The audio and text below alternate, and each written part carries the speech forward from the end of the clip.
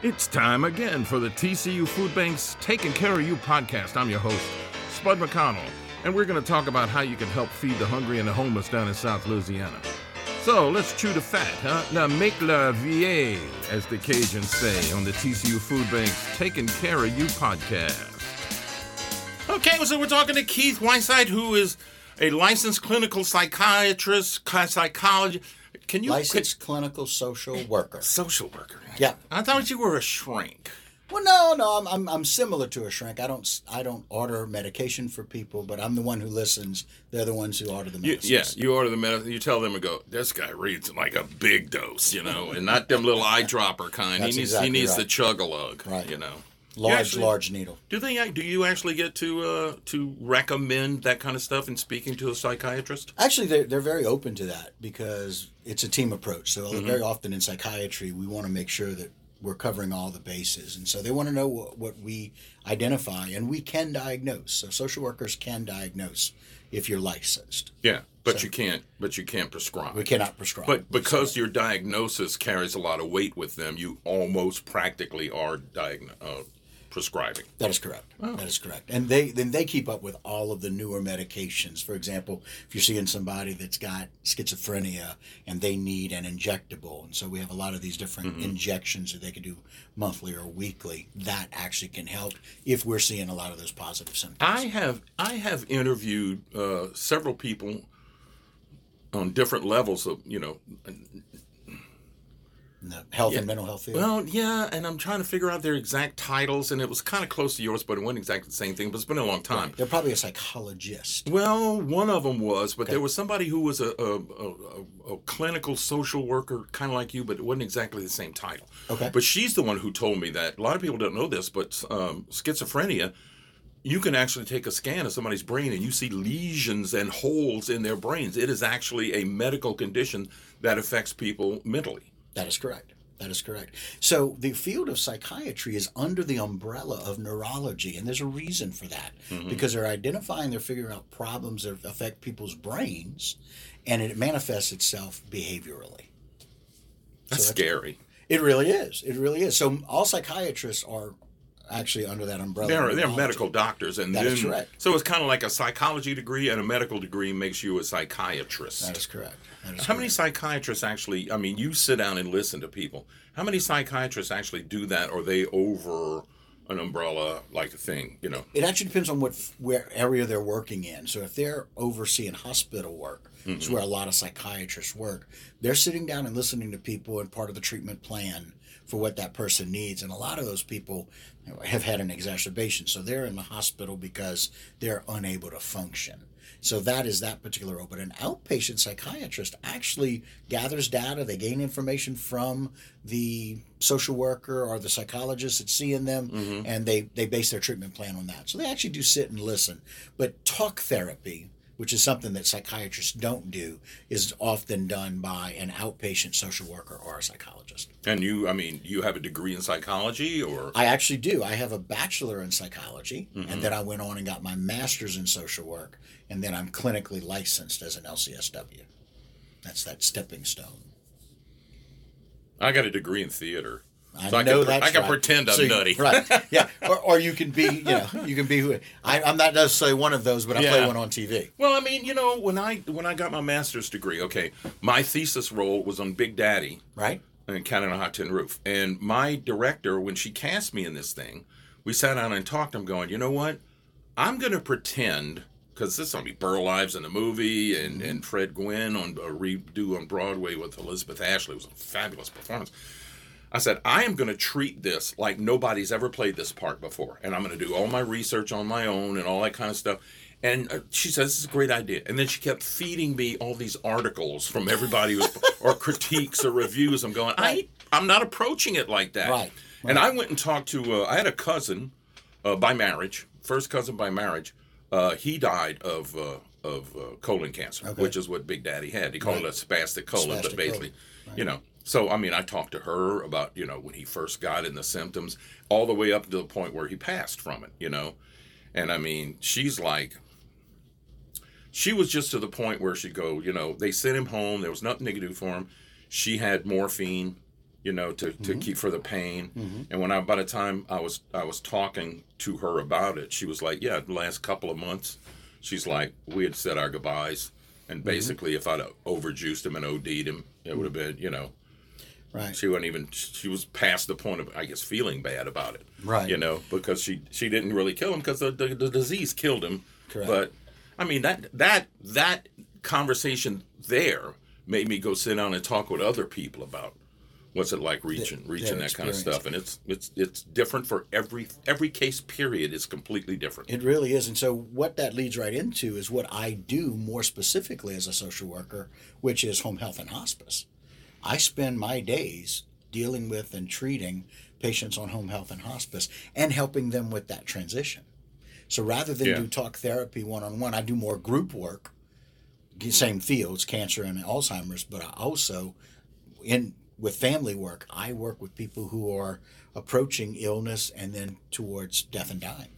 And how many people choose home hospice as opposed to going to a hospice center? Well, since we don't have a hospice center here in our area, the closest one we have is in Baton Rouge, Lafayette, New Orleans. Yeah, my sister-in-law passed a couple of years ago in hospice. Yeah, and did an inpatient, we call them a hospice house. Yes, that's exactly what this was. It was run by the Catholic Church. And, and she, although she fought it a long time, I want to get better, I'm going to get better. And it's like, the doctor would come talk to my wife after, goes, she can't survive. She's either got to have surgery or chemo. And she can't survive either one of them. Right. But as long as she says she's willing to try, I can't go, no, you're going to hospice care. Right. Right. And my wife wasn't going to talk her into that either. If she had a glimmer of hope, we went for it, and then she finally just realized it herself, and then, 2 weeks later. I think much like your perspective on Big Daddy and playing that role, it's interesting how people look at and think about their end of life. And the first thing I did when I started with Trouble in Home Care was I wrote a program about advanced care planning, and that's all about how it is that we see what we want at the end of our life.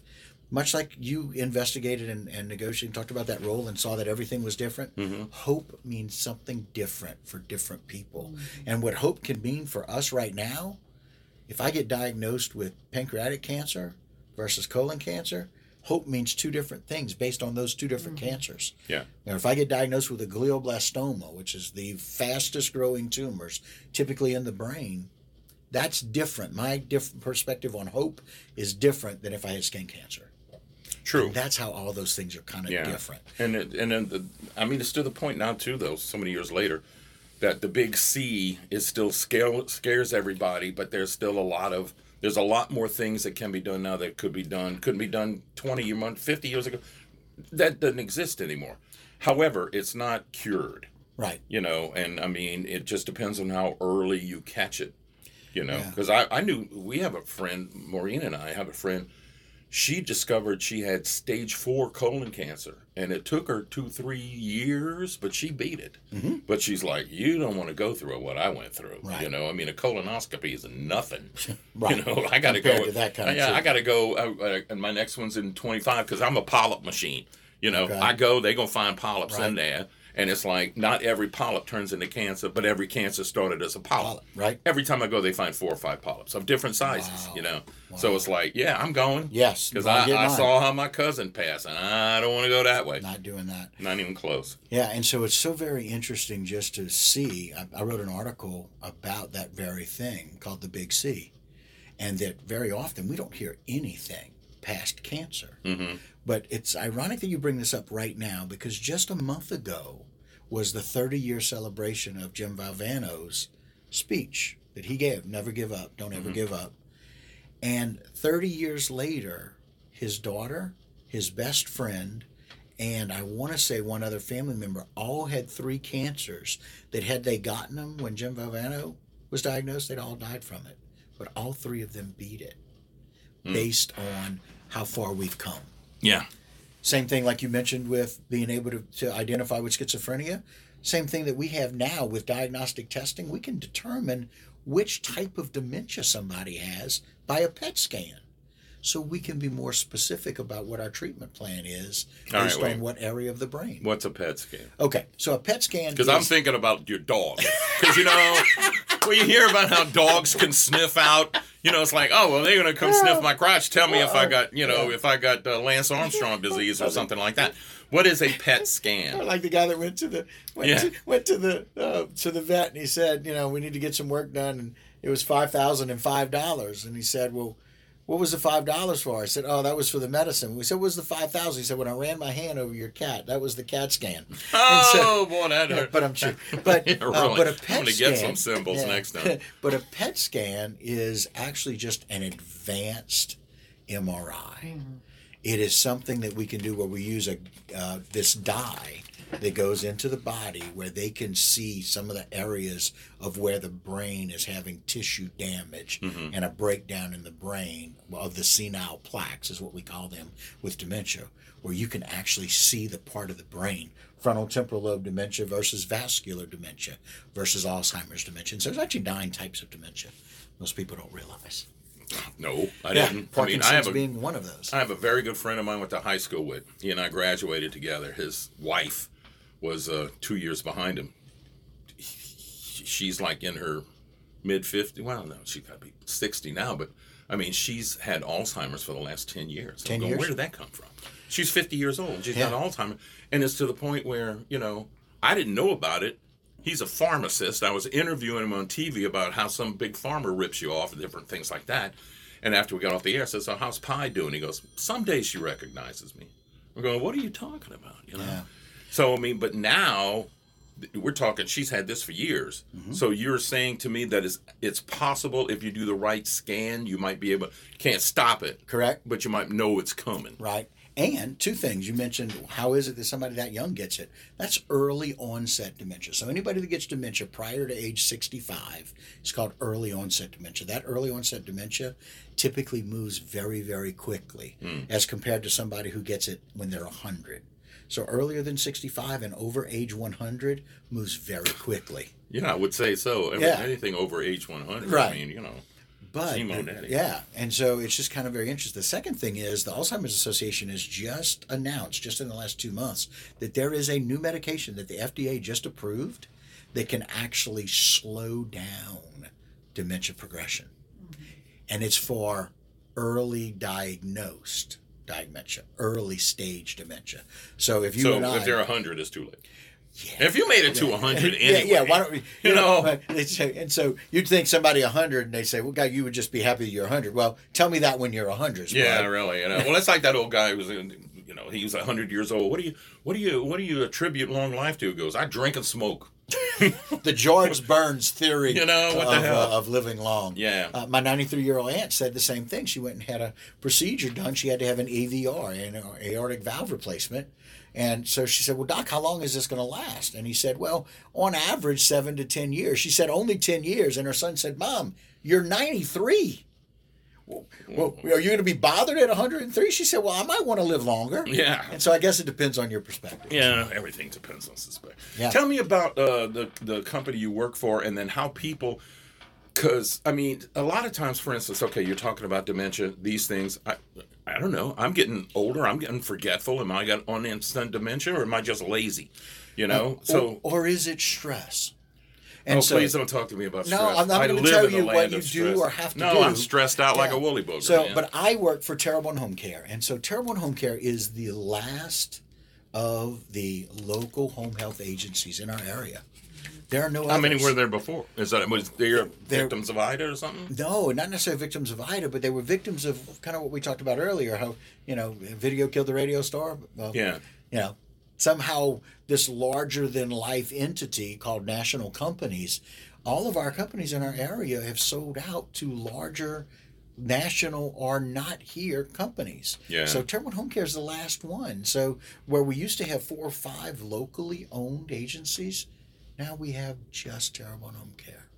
And so I actually came in as the director of social work and the director of specialty programming, and now I'm the director of social work and the director of business development for that company. So what we do is we're a local home health agency that provides skilled nursing, social work, physical therapy, occupational therapy, and an aid to people that need more help at home. Interestingly enough, talking about dementia and those things, I met with one of the gentlemen that I played tennis against in high school this morning. I met with him because his brother, who is not even 60 years old, similar to Pi, has got dementia. And his was because of some metabolic changes when he was younger, that's how it's affected his brain. Mm-hmm. And so we're working on getting some help. The first thing that people need with that is help and education. My job is to do education. I started the very first support group in Terrebonne Parish in 1991.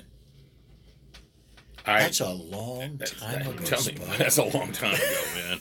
Yeah. I don't, the thing of it is, I wouldn't know where to even think that I need your help. So, first off, how do people get in touch with you? And B, what should they be looking for to have, it's like, you know what, there's something wrong with my brother, there's something wrong with my mother, or something like that, Well, I'll use the example of today, a gentleman, and so, again, played against him in tennis in high school. He went to Terrebonne, I went to South Terrebonne. He knew me, but we have 3 area support groups. They're in the 3 different parishes, one in St. Mary, one in Lafourche, one in Terrebonne.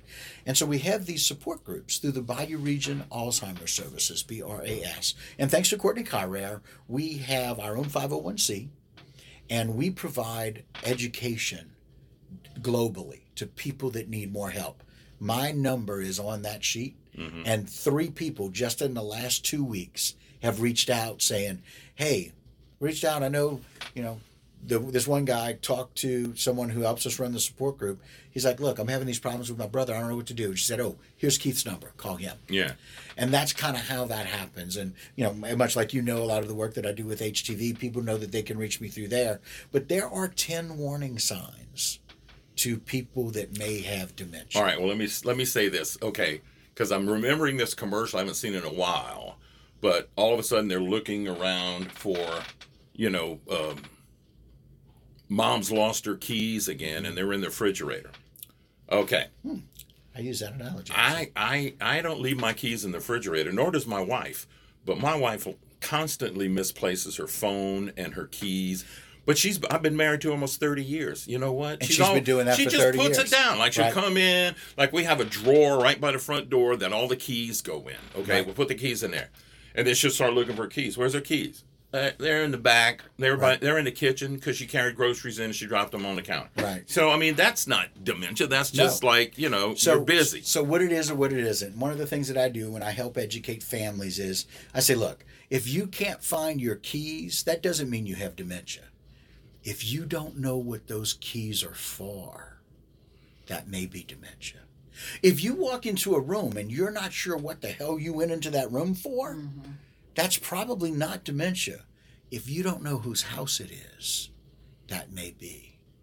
Okay, I'm a room guy, but I'm not a house guy. I know. Yeah, I know what house it is. I don't want to get the hell out of this. I don't want to be here to begin with. Not knowing where your coffee cup is one thing. When it's in the freezer, maybe a hint. Yeah. So those are some of those simple things.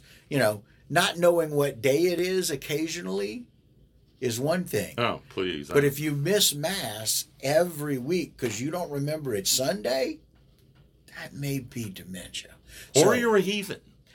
Well, yeah, the choice of not going to Mass is different. Yeah, heathen's a good word. We use that with some of my friends who they're like, did you go to church? No, I'm a heathen. That's like her line.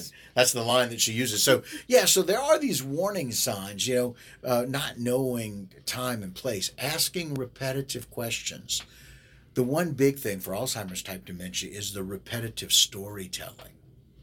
They tell the same story over and over again. Mm-hmm. That's one of those big hints. They don't remember that they've told that story. Mm-hmm. Well, a lot of people think, especially when you find like grandparents or something, which, by the way, I had no grandparents and my kids have no grandparents. So, no grandparents. Y'all just decided grandparents were not an option in this family? No, my parents and my wife's parents. Well, no, the same thing. They just died early. But they died. All 4 of my kids' grandparents were dead by the age of 70. And I tell them, look, I'll be 65 this year, and I got diabetes. So you better figure out how to stand on your own 2 feet. That's exactly right. It's about time to be on your own. Yeah. I had a grandmother when I was born. Okay. Who passed when I was 2. But my mother was the youngest of 10. And so I had a lot of grandparent age aunts and uncles. Sure. So And then my father was the youngest of 6. My Aunt Lois was kind of like our, surrogate grandma, something like that. So technically, I guess, but... Well, and much like our discussion early on, we're seeing so many of these people that are dealing with these issues that are before age 65, 70, 75. And so it's interesting how people, after diagnosis, people who have early onset dementia, they typically live 3 to 5 years once they're diagnosed, much like those people who are 100. And then those people that are in their 70s and 80s, they live some 7 to 9 years. And then I just found out a good friend of mine's got dementia. He's a couple of years older than me, and his wife just had a heart attack and died the other day. So it's kind of, they had no children. Wow. So now they're all working with their friends, going like, how are we going to take care of our buddy? Who's going to he's got a brother, so they're all, whatever. They're all trying to figure it out. And so that's why I spend a great deal of time and energy, Spud, trying to help educate the masses about what to do. We shared with probably 75 people over a 2-week period about making financial plans early because it's so important for the what ifs. Yeah, I made scenario you just said. Yeah. I did it until I got fired. No, there went all my financial planning. No more financial planning. Thanks a lot. Yeah. Not going to tell you who fired me. Excuse me. Whoops, I'm sorry. Did that come out? Yeah, but I mean, those things are how we kind of deal with that in early planning and early preparation, which is why I do this advanced care planning. Well, he's been retired, my friend, but I think, tell people how they can get in touch with you and then where they can go online, because you said the 10 signs and I'm out of time. Right. Where can they go to find out more online, and how can they get in touch with you? So people can reach out to me either through the studio, HTV at 985-876-3456, or you can call me directly. I'll give you my number, 985-291-0884, if you have any questions. But you can go to the Alzheimer's Association and type in 10 warning signs. That will give you those warning signs. And then if you have more questions, reach out and call me, and I'll be glad to meet with you like I did with my friend today. Well, it's like, I think it's important for people not to self-diagnose and not to overdo it, but they should have a working knowledge so that when they do come to talk to you, they can cut to the chase and you can tell them, say, okay, this is what I think. And you can ask them a question going like, has this happened? Then maybe you not see that right, but the fact is it's too easy. It's too easy for people to go overboard. Right. But if you don't do some kind of preliminary work, you're either too scared or you're too lazy. Right. And neither one of them is going to serve anybody any good. It's not going to help. The other thing they can do is talk to their primary care doctor and consult with a neurologist. Those two things are very important. Meh. Keith, thanks for joining me, man. I am very glad to be here. I appreciate that. Well, we'll have to do it again. We shall. Yeah, and I need to come back to HTV and talk about nonsense. That's exactly right. I don't want to get over here talking about heavy-duty stuff. I'd rather go talk to you on TV and just talk about ridiculous stuff. Those are always much fun. I got a pile of ridiculousness. And I can find a way to shuffle through it. Would you? Yes. I'll bring the cards. Bring the stuff. All right, wrapping it up right after this. Spud here. Do you have an organ donor designation on your license? That's great, but how about your blood type? Make things a lot quicker for EMS. Go to scaryfast.com to get the ball rolling. Scaryfast.com is scary fast.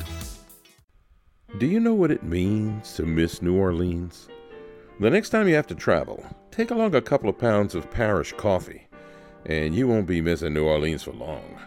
Brewed right here in the land of coffee lovers, Parish coffee has the taste you're looking for. From dark roast to coffee and chicory to flavored coffees like Bananas Foster or Bourbon Pecan, French Vanilla or King Cake, or you name it, Parish coffee has a flavor just right for you. Look for the bright purple bag in the coffee aisle of your favorite market, or order it online, have it sent right to your door. What a perfect gift for any coffee aficionado. Sip the soul of New Orleans in every cup of Parish coffee. Spud here. You shouldn't put it off any longer, even though it's been pushed back to 2025. What am I talking about? The real ID. Get yours scary fast. Go to scaryfast.com to find the ABC title office nearest you.